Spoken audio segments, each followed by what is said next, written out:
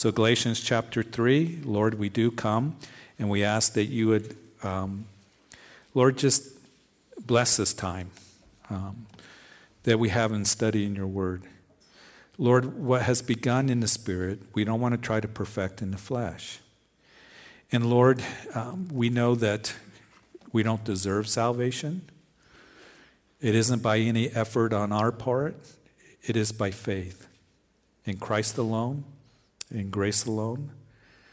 Our confidence is in you, in the finished work of the cross. And Lord, we are saved so we can walk in the newness of life, so we can do good works. But it's a work of the Spirit, not of the flesh. So I pray that as we look at these verses, it would really just touch our hearts in a deep way and free us up. And Lord, to walk in the liberty that we have in Christ, the grace of Christ, the love of Christ. Lord, I do want to pray this week as we are involved in Operation Christmas Child, and everyone who will be this week having this labor of love that will be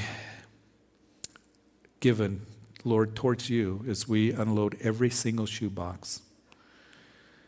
And Lord, I pray that you would use this ministry, not only for us here at Calvary Chapel, but bless all those who put a shoebox together, the churches, the ministries, the millions of shoeboxes that will go out to needing children all around the world.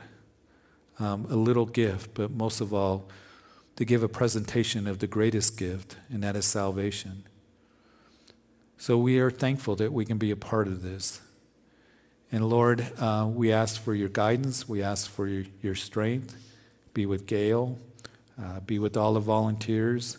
All those who are involved in this process, to the pilots that will be flying shoeboxes to all over the world, to those on the ground that will be handing them out. We entrust you with all this. And Lord, I do pray for this Thanksgiving season, that even though we go through difficulties and hardships, that Lord, that we can be thankful. That Lord, that we have salvation and forgiveness in your love and the giving of your Son. That we know that there is a kingdom that is coming that will last forever. And that one day we will all stand together saying, righteous and true are your decisions, are your judgments. Bless this time as we give it to you in the study of the word. And it's in Jesus' name that we pray. Amen. So if you recall, you've been with us in our study in the first two chapters of Galatians, that the Apostle Paul was deeply concerned for the Christians in that area of Galatia. And the reason that he had concern for them was because the believers were being troubled, as he would write in chapter 1, troubled by the Judaizers, who were Jewish believers. They were legalists, and they were coming behind Paul's ministry as Paul would give the gospel. And then after he left, the Judaizers came in behind Paul. And it was not only to the churches of Galatia, but we know from the New Testament that it was other churches as well, the Gentile churches that were being established on his missionary journeys. And they were telling the Christians that if they really are to be saved, that there needs to be a keeping of the law along with their faith in Jesus Christ. There needs to be circumcision to be justified or declared righteous before God.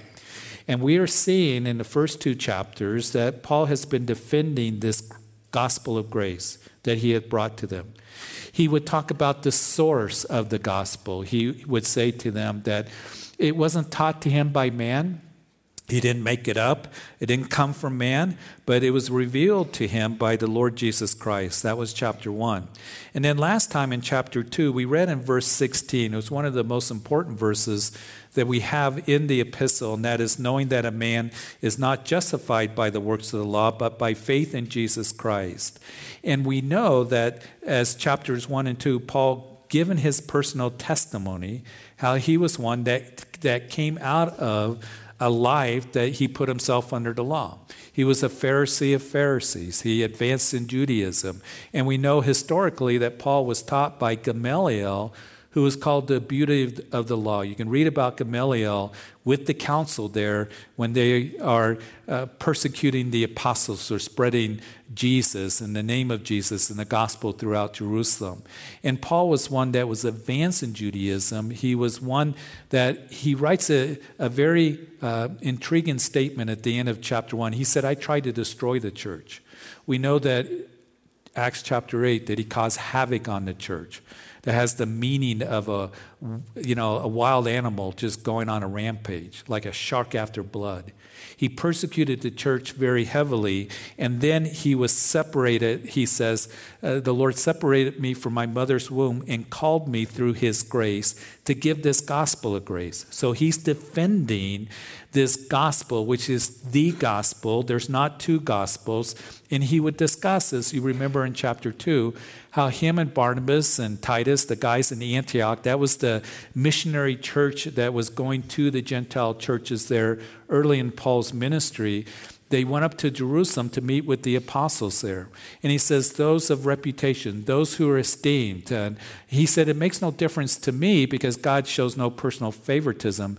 But he defended the gospel of Jesus Christ to them. And he would rebuke Peter actually to his face because Peter was one, a pillar in the faith. And think about this. Peter, who was one that took the gospel to Cornelius in Acts chapter 10, the Roman centurion. And in that, we know that it was Cornelius and his household that got saved. Paul then went to Jerusalem. The Jewish believers are going, you went into the home of a Gentile, you ate with them. And Peter defended giving the gospel to them. So he defended the gospel of grace. But then Peter began to struggle. And I think it was a real struggle in the early church of them, coming to the conclusion and acceptance that the church was going to consist of both Jews and Gentiles, and it is by faith alone. It's not by the works of the law. And Peter would go up to Antioch to see the Gentile Christians. Those Christians were excited because here's a pillar of the faith, a leader in the early church. He walked with Jesus. He saw the miracles of Jesus. He saw Jesus raise the dead. He witnessed the empty tomb. He saw the resurrected Lord. He watched the Lord ascend into heaven, and he preached there on the day of Pentecost, and 3,000 got saved, and that was the birth of the church. He stood boldly before the religious leaders, and Peter, along with the other apostles, were persecuted, and he would go to Cornelius to give the gospel to that Roman centurion. And you would think that the issue was settled, but he goes up to Antioch, and he's fellowshipping with the Gentile believers. But then Paul said those who were associated with James, these legalists, came in, and he withdrew from them. And Barnabas got caught up. So Paul, in defending this gospel of grace, he says, makes no difference to me if they are men of reputation, because God shows personal favoritism to no one. And by your actions, Peter, as he speaks about that time where he confronted Peter, that you're having a negative effect on these Christians. You're fellowshipping with them, and then all of a sudden you're afraid of these Judaizers, and you are given the wrong message, and that is you have to be Jewish in order to be saved, as well as faith in Jesus Christ. So all that we've looked at is he defends the doctrine of grace. Now as we move into chapters 3 and 4, he's going to give the doctrine of grace. And then in the last two chapters, 5 and 6, he will speak about how we walk in grace, personal application concerning grace. So let's begin to look at Galatians chapter 3 as we read in verse 1, that, O foolish Galatians, who has bewitched you, that you should not obey the truth, before whose eyes Jesus Christ was clearly portrayed among you as crucified. He says, O foolish Galatians. Now, Paul is not saying this to them to make fun of them, or to tear them down, or I'm going to get in this little dig, or he's not name calling here. He cared about these Christians. And he's saying, you're being foolish. You haven't been thinking this through. Now, I think that most of us, if not all of us, and certainly the longer that we live, that we've done things in life. We've made decisions, or we've gone in a certain direction, or we bought things. We didn't really think it through. Maybe it was a car that we bought, or something that we got involved in, or a decision that we made. And we look back at it, and we can realize I didn't really think it through. And And I was foolish in that. And I think that all of us can kind of relate to that and have done that in our lifetime. So what the apostle is going to do in this epistle now is walk them through this gospel of grace step by step. You Galatians are foolish and you have been bewitched, or your thinking has been very clouded. It's so unbiblical that it seems as though some kind of spell has been cast over you.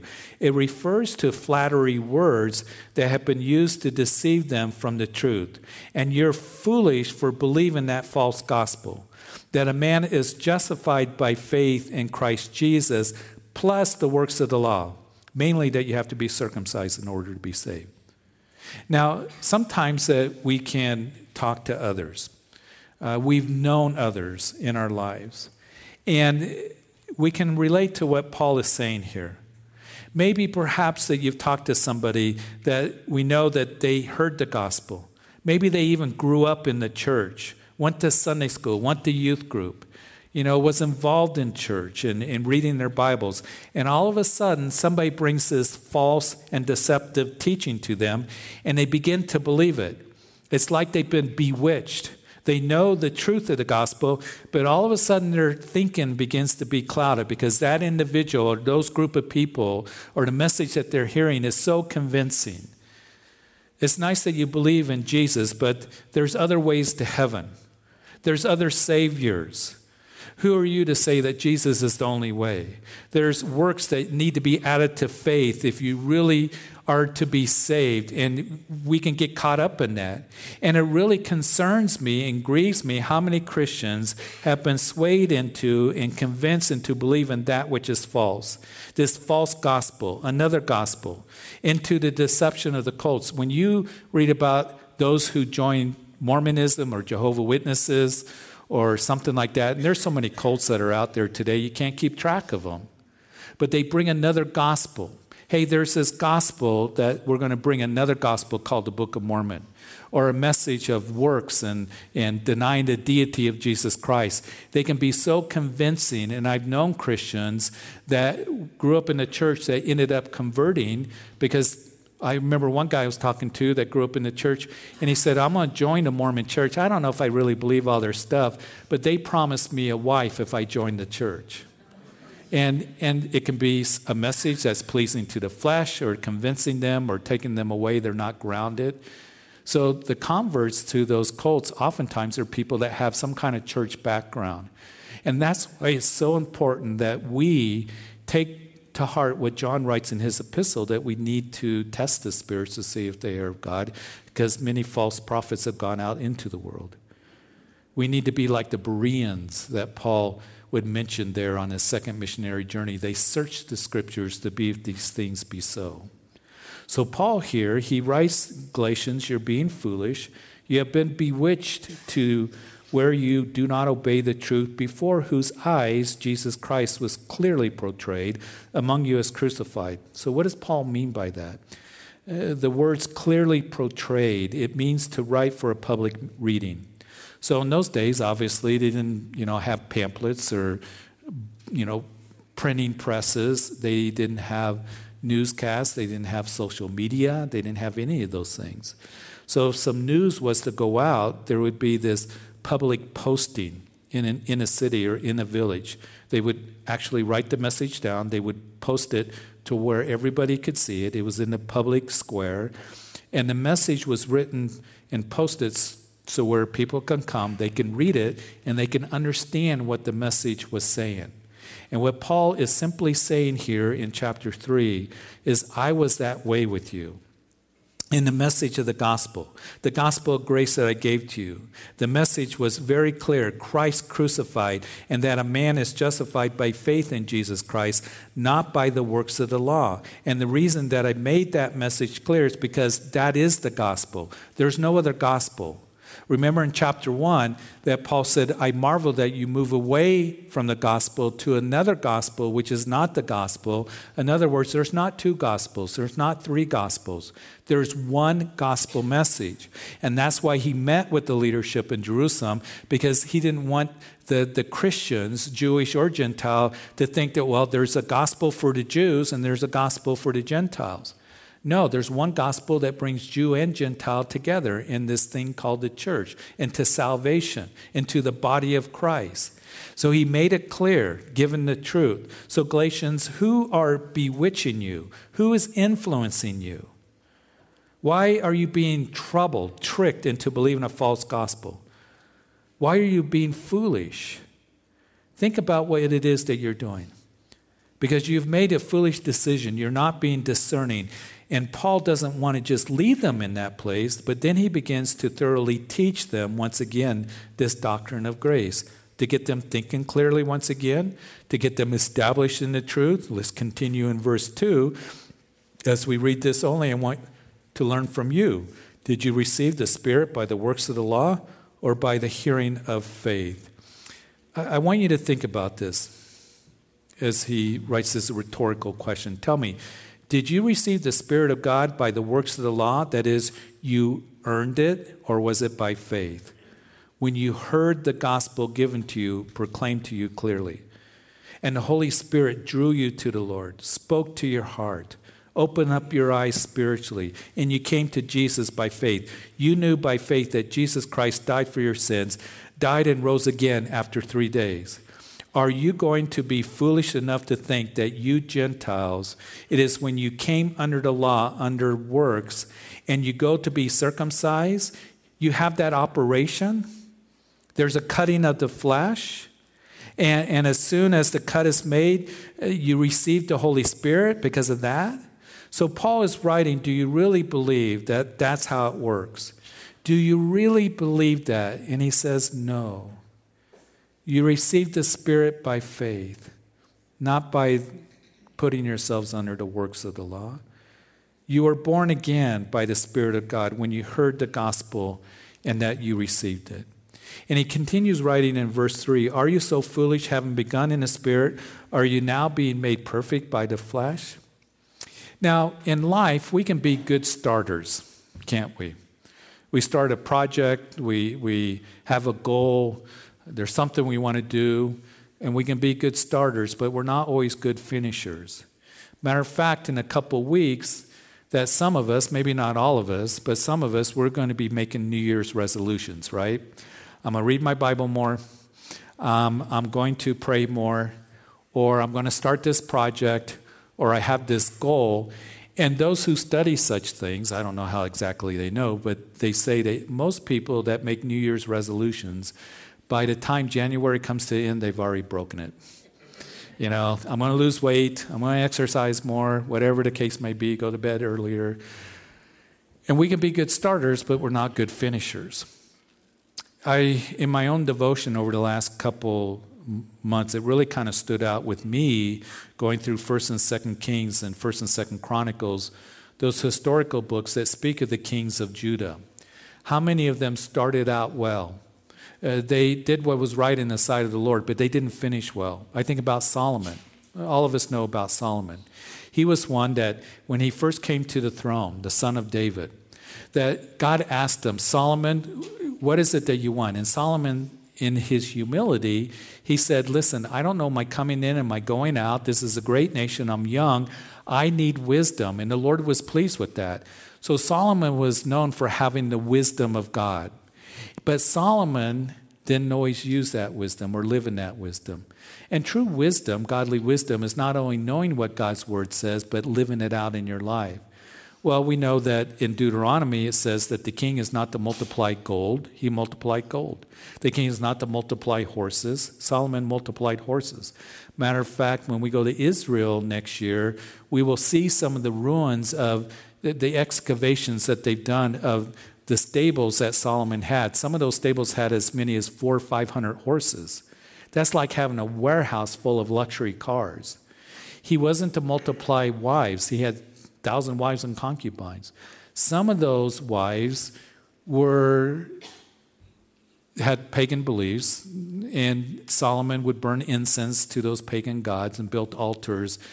And it had such a negative, devastating effect on the nation because it introduced idol worship once again.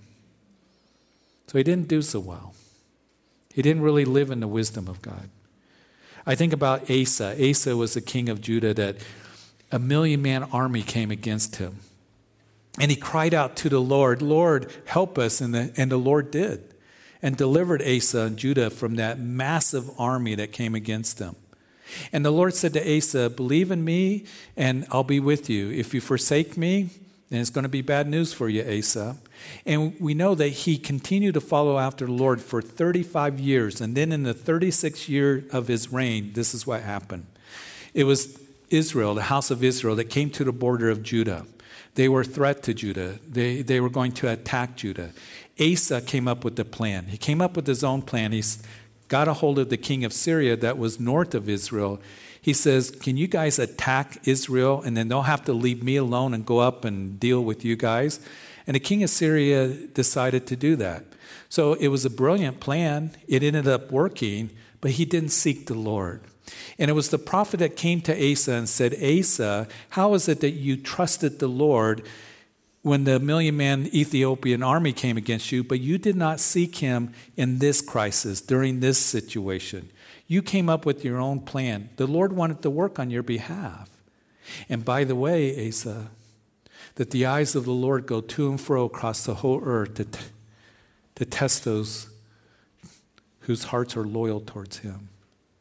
And it is true for us today. The eyes of the Lord go to and fro across the whole earth to just look for the heart that is loyal towards him. And Asa, through that prophet that said that in jail because he was so angry at him. And then Asa got leprosy in his feet. And I'll tell you one sure way to be defeated in your Christian life. You start depending on your own understanding. You start figuring everything out in your own way.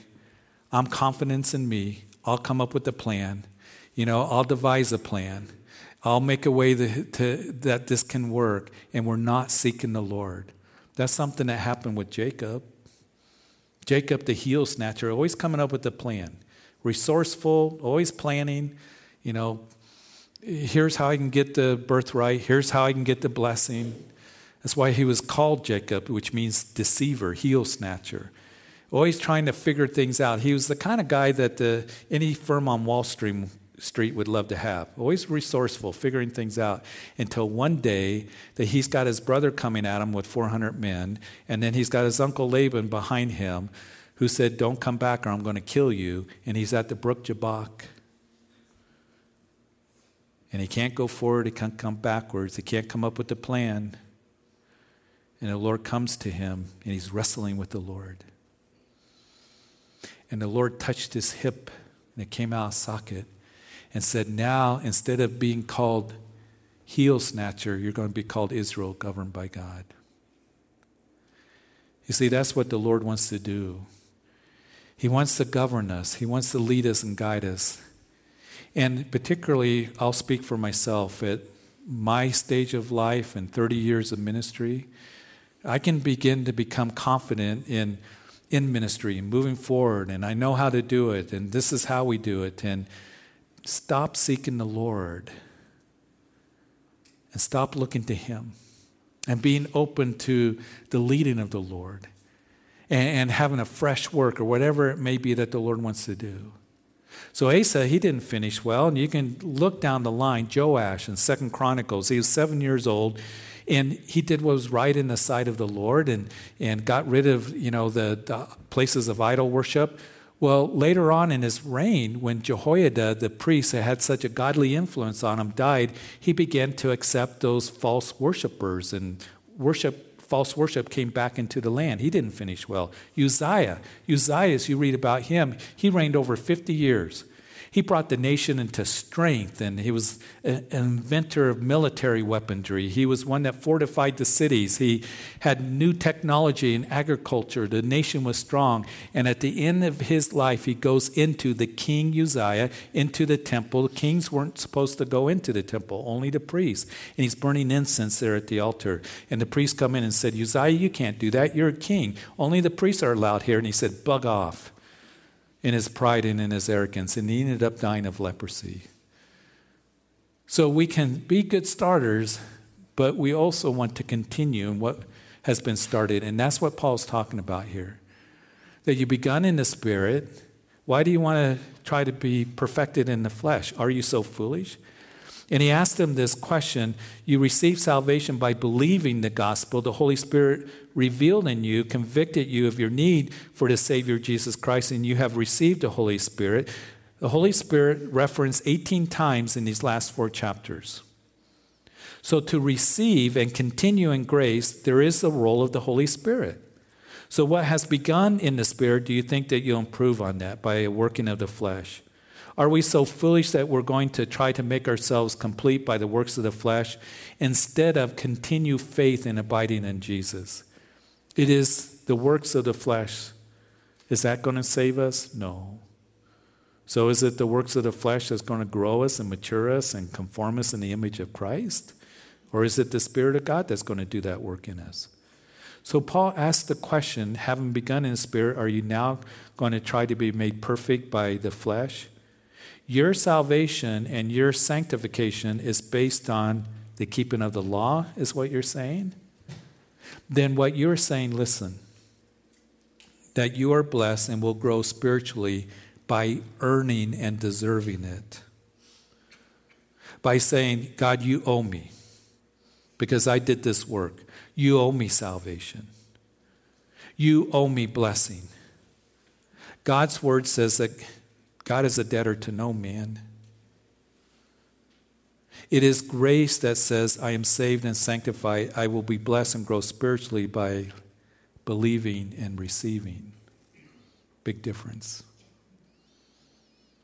I mean, do we really think that we can stand before a holy, righteous God and say, here's my righteousness? The one who knows every thought that we ever thought. Every action that we ever did. Did I deserve salvation? When we know the Bible says the wages of sin is death. We've all fallen short. And I am so grateful that when I do stand before him, even as Jude declares, that the him who is able to keep us from stumbling will present us faultless before his presence with exceeding joy. It's one of my favorite verses. And I think that I'm going to stand before the Lord faultless, and it isn't because of me. It isn't because of me. It's because of him who went to the cross and cried out, it is finished, has imputed that righteousness to me. I've been forgiven, and now I have a new heart. The Holy Spirit, Christ living in my heart, the Holy Spirit dwelling in my heart. Do we understand that? And I know on that day that I will not stand alone. That I have an advocate with the Father, Jesus Christ the righteous, who will be there, who paid the penalty for me. And I am so grateful for that. So we don't earn salvation. It's a gift. We receive it. We continue believing. And as we do that, living in his wonderful love and knowing that we're in a hopeless state without him, what he's provided for us. And when we believe in Christ Jesus, it's going to affect the way that we live, isn't it? Yeah. Because we walk in the newness of life. We're dead to sin. And as Paul said last week, I'm dead to the law that I might live for him. It is him who lives in me. He's the one who sits on the throne of my heart. He gives me the power and the ability to live the life that he wants me to live by the working of the Holy Spirit. Listen, if you try to do it in your own flesh, you or me, we will fail. We will fail. And you'll be up and down spiritually. And I've had many people come in my office going, I don't know if I'm saved because I had a bad week or I've been struggling in this. And they begin to wonder if God even loves them, if there's forgiveness available for them because they're basing it on performance. Listen, if there's sin, stop. Turn to the Lord and ask for forgiveness. Repent. And he'll give you the power to continue on in living in the way that he wants you to. But you can't do it in your own efforts. Are you so foolish, Galatian believers, trying to be holy and righteous in your own works of the flesh and not the work of the Spirit? Perhaps you've talked to somebody and they say, oh, I'm a Christian. And you say, oh, really? Why are you a Christian? Oh, because I observed the Sabbath, or I was baptized, or I did this thing, or I go to that church. And they put their confidence in the work that they did rather in what Christ has done for them. And it is by faith that we are saved and we walk in faith. It is the Spirit of God working in us that causes us to do good works. It is the Spirit of God that changes us. Having begun in the Spirit, are you going to now try to be made perfect by the flesh? Of course not. But I believe that this is an application not only for us personally, but I really believe this is an application for us corporately as a church. You see, many movements of God that were just revivals of God started out with God working through a man. And those revivals would bring different denominations. You can look at church history that God was working and the missionary work and the gospel being proclaimed. But then over time, and I'm not saying this to be critical and have a spirit of criticism, it's just an honest evaluation, that many of those denominations that started out with by a work of the Spirit is now a work of the flesh. They denied the gospel. They abandoned the word of God. They have adopted another gospel, progressive theology that has come in, all kinds of things that have happened. And the reason that I'm bringing that up is I don't want that to happen here at Calvary Chapel. What has begun in the Spirit. And I remember almost 27 years ago in January when we came up, we were so excited, and we came up because it was prayer. There was a family that was praying for Calvary Chapel to come. We wanted Calvary Chapel, a church that's going to teach through the Bible. And we sensed the calling of God. And when we came up and bought a little stool from Hugh M. Woods, I did, $200 guitar and a Bible. That's what we started out with. And then after being in the home for about 4 months, we said, well, we need to get a little facility. And God led us to that. It's just a little place. And I remember that there was one time, there were a couple times, but one time particularly, I was thinking, Lord, we can't pay the rent tomorrow. It's due tomorrow. I can't pay the electric bill. So I guess we're done. And I just said, Lord, I've told the people already that where you guide, you provide. And I'm just going to trust you. And literally 5 minutes later, a guy knocks on the door and he says, I forgot to be in church and I just want to bless you with this check. And we were able to pay the rent, pay the electric bill. And there was such a dependency upon the Lord in everything that we've done. And I want to continue that way. And as I said, we can come to the place, and I can come to the place of my ministry where I know how to do ministry. We got enough people, the budget and all of that. I don't want to trust in those things. I want to trust in Him and be open to what He wants to do and dependent upon Him. And we do have needs. Even this year, we had to get the roof fixed, $100,000 to get this roof fixed. So it's not leaking on you guys over there in the corner, when it rains and stuff like that. And we just, okay, Lord, you provide for those things. And I know sometimes people say, you need a bigger building and parking's a hassle and all this. Well, I get it. I understand. And I appreciate your patience. But we're going to trust in the Lord. Where He guides, He provides. And I mean that. I'm not going to start these campaigns and thermometers in the foyer area, and we'll trust Him. And honestly, I don't think any of you are coming because of the building. I hope not. You're coming because you're being fed. And because there's the love of Christ that's here. And I'm grateful for what we have, and we'll use it to the max, and when the Lord wants us to go somewhere else, we'll pray about it and we'll depend on Him. Do you see what I'm saying? Don't have to strive and struggle and strain and try to make things happen. Plus, I'm terrible in trying to make things happen. I just end up blowing it up and things like that. What has begun in the Spirit, don't try to perfect in the flesh. Let's be dependent on God in our own lives as a church, not on our own strength. It's not by might nor by power, but by the Spirit of God. And have you suffered so many things, as we continue reading, in vain? For if indeed it was in vain. Acts chapter 14, what you read is that Paul and Barnabas were going to go back and check on the churches once again. They returned to Lystra, Iconium, Antioch, strengthening the souls of the disciples, exhorting them to continue in the faith, and saying, we must through many tribulations enter the kingdom of God. So apparently the Christians there in Galatia has suffered persecution for their faith in Jesus Christ. And Paul, we know he suffered persecution a lot in his ministry, even in Lystra, that church in Galatia where he was stoned and left for dead. So did you experience the tribulations, as Paul here is reminding them, that you suffered because of walking after the law, which they didn't even know the law? Or was it because of your faith in Jesus Christ? Don't let your suffering be in vain. And then verse 5, therefore he who supplies the Spirit to you and works miracles among you, does he do it by the works of the law or by the hearing of faith? So another rhetorical question that is here, the apostle asking them to examine the source of the Spirit's work. He worked miracles among them. Again, we know those miracles are recorded in Acts chapter 14, and it was clear that the work of the Holy Spirit among the believers, through the believers, was not a result of the work of the law. Again, they didn't know the law, but rather it was a result of hearing that leads to faith, the gospel message of justification by faith. So when did God do those miracles? When you were sinners saved by grace? Or was it when you began to follow rituals and rules?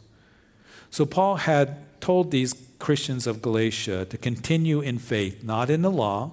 When Paul was writing to the church of Colossae later on, in chapter 2, he would say, as you receive Christ Jesus the Lord, so walk in him. So how did we receive him? By faith. So continue to do that.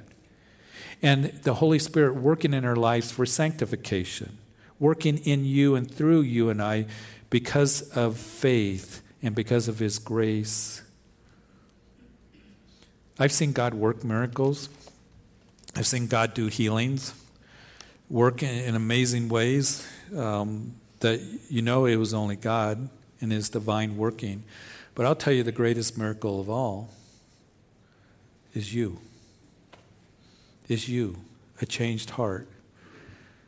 Many of us that were so caught up in the world and caught up in sin and darkness, we've been brought out of that, and now we have a new heart and walk in that newness of life because of what Christ has done. So continue to walk in his love and in his grace.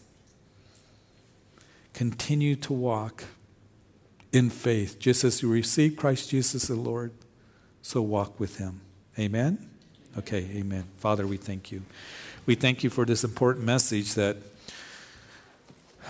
we need to hear and be established in. So, Lord, I thank you for the coming of Christ in our lives.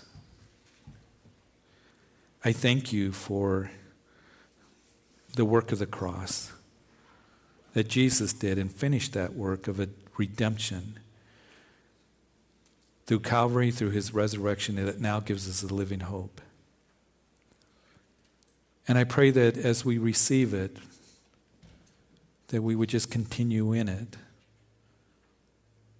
That, Lord, that as we have a newness of heart, a newness of life, we identify with you, that you would help us to live for you through a work of the Spirit. That our Christian life and journey and belief is in you, based on you, not in performance. And Lord, we were created for good works. And I pray that you would enable us to do those good works as we walk in your love. And I just want to pray for anyone who is here listening on live stream or on the radio later, that perhaps you've never come to Christ. Maybe you're trying to be religious, and religion won't save you. A relationship with Jesus Christ will. One who says, I'm a sinner in need of Jesus and the cross of Calvary to be forgiven and to yield my life to him as Lord and Savior. That as you do that, he will hear your cry if you're sincere in your heart. And you can be born again by the Spirit of God. Call out to him right now. You can pray that, Jesus, I come to you, a sinner, and I ask that you forgive me of my sins. I believe you died on the cross for me. Forgive me. You rose again. And now I ask that you would be my personal Lord and Savior. I thank you for dying for me. Thank you for your love for me. And I just want to live in that love. And Lord, just do a work by your Holy Spirit to help me live a life after you, pleasing to you, for good works. So Lord, I thank you for your word and the gospel of grace. I pray you bless everyone here as we go our way. Just walking with you and knowing you. And a work of the Spirit in our lives. The Holy Spirit that he's working in us and in through us. Living in that freedom to live for Christ, free from sin. Because not only have you freed us from sin, but the power of sin in our lives and that sanctifying work that you desire to do in our hearts, yielded to you and abiding in Christ. So I thank you. In Jesus' name, amen.